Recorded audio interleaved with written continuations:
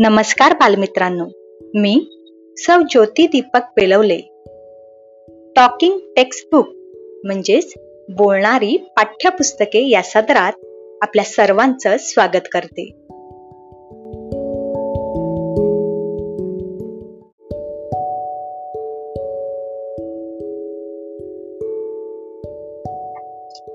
आज आपण इयत्ता तिसरीतील मराठी विषयातील 26वा पाठ रोपटे, ज्याचे लेखक आहेत गेणू शिंदे, हा ऐकणार आहोत.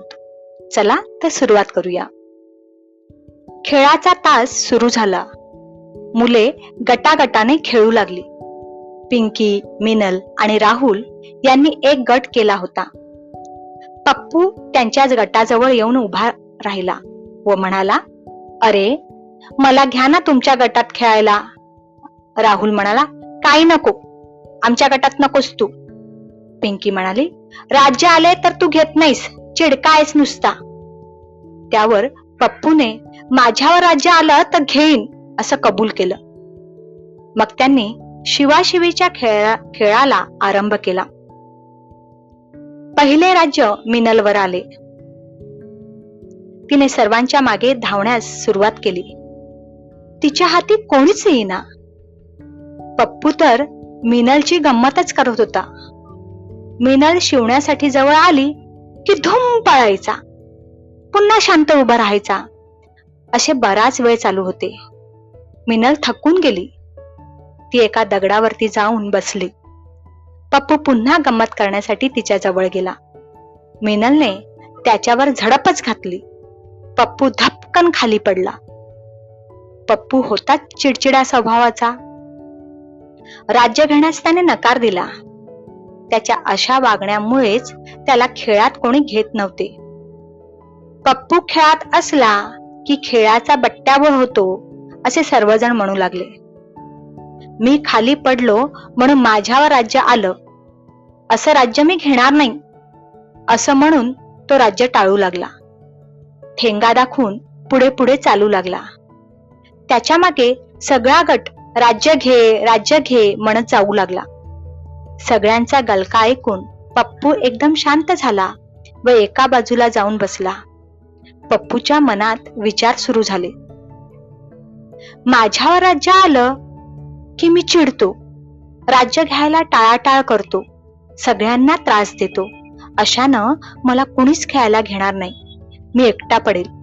पुढच्या वेळी खेळताना असं नाही करायचं. राज्य आलं तर घ्यायचं. त्याच्या मनात अपराधीपणाची भावना डोकेवर काढत होती.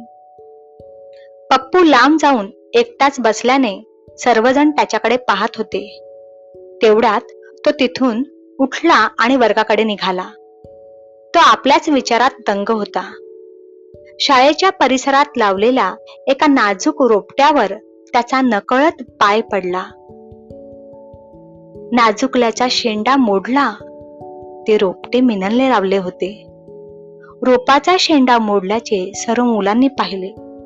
हे पप्पूच्या लक्षात आले. आपल्याकडून चूक झाली. मुले आता गुरुजींना सांगणार. आपल्याकडून नकळत चूक झाली हे खरे, पण आता दीक्षित गुरुजींना समजताच ते खूप रागावतील या विचाराने पप्पूची घाबरगुंडी उडाली. खेळाचा तास संपला होता. सर्व मुले वर्गात आली. गुरुजीही वर्गात आले. सर्व मुले खाली बसली. पप्पू मात्र उभा राहिला आणि म्हणाला, "गुरुजी, मला माफ करा. माझ्याकडून चूक झाली. मिनलच्या लहानशा रोपट्यावर माझा पाय पडला. त्याचा शेंडा मोडला." हे सगळं सांगताच पप्पूला रडू आवरत नव्हते. त्याचे ओठ थरथर कापत होते. पाय सुद्धा लटपट लटपट करत होते. गुरुजींकडे बघण्याची त्याची हिंमत होत नव्हती. गुरुजींनी त्याचे बोलणे शांतपणे ऐकून घेतले, परंतु गुरुजी पप्पूला थोडे सुद्धा रागावले नाहीत. मुलांना नवल वाटले.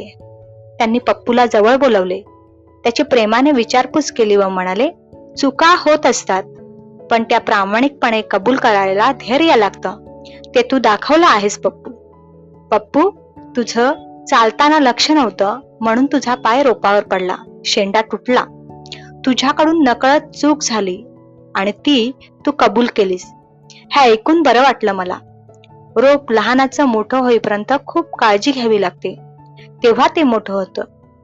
तुमची आई सुद्धा तुम्ही लहानाचे मोठे होईपर्यंत तुमची खूप काळजी घेते बरं. उद्या शाळेत येताना मी 2 रोपं आणणार आहेत.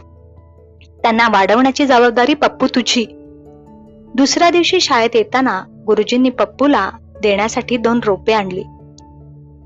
ती पप्पूला दिली आणि त्या रोपांचा देखभाल करण्याची संपूर्ण जबाबदारी घ्यायला सांगितली. ती त्याने मोठ्या आनंदाने स्वीकारली. आता मुलांच्या सर्व लक्षात आले. एका रोपट्याच्या बदल्यात 2 रोपटी. पप्पूला तर आकाश ठेंगणे वाटले. आता त्याचे ओठ थरथरत नव्हते, पाय लटपटत नव्हते. तो उत्साहाने गुरुजींकडे पाहत होता. सर्व मुलांना पप्पू म्हणाला, माझी काल चूक झाली, पण माझी आता तुम्हाला एक विनंती आहे. मला आपल्या खेळ गटातून काढू नका. मी खेळात चिडचिडेपणा करणार नाही. माझ्यामुळे खेळाचा बट्ट्याबोळ होणार नाही. पप्पूची चूक त्याच्या लक्षात आल्यामुळे सर्व मुलांना पप्पूचे बोलणे पटले. सर्वांनी त्याला आपल्या खेळ गटात सामील करून घेण्याची संमती दर्शवली. दीक्षित गुरुजी म्हणाले, मुलांनो, एक गोष्ट सांगायची राहून गेली. ज्या रोपट्याचा शेंडा पप्पूकडून तुटला त्याला नवीन घुमारे फुटतील. रोप जिवंत राहील आणि मोठंही होईल. मी ते रोप स्वतः पाहून आलो आहे. हे ऐकून मुलांना आनंद झाला. धन्यवाद.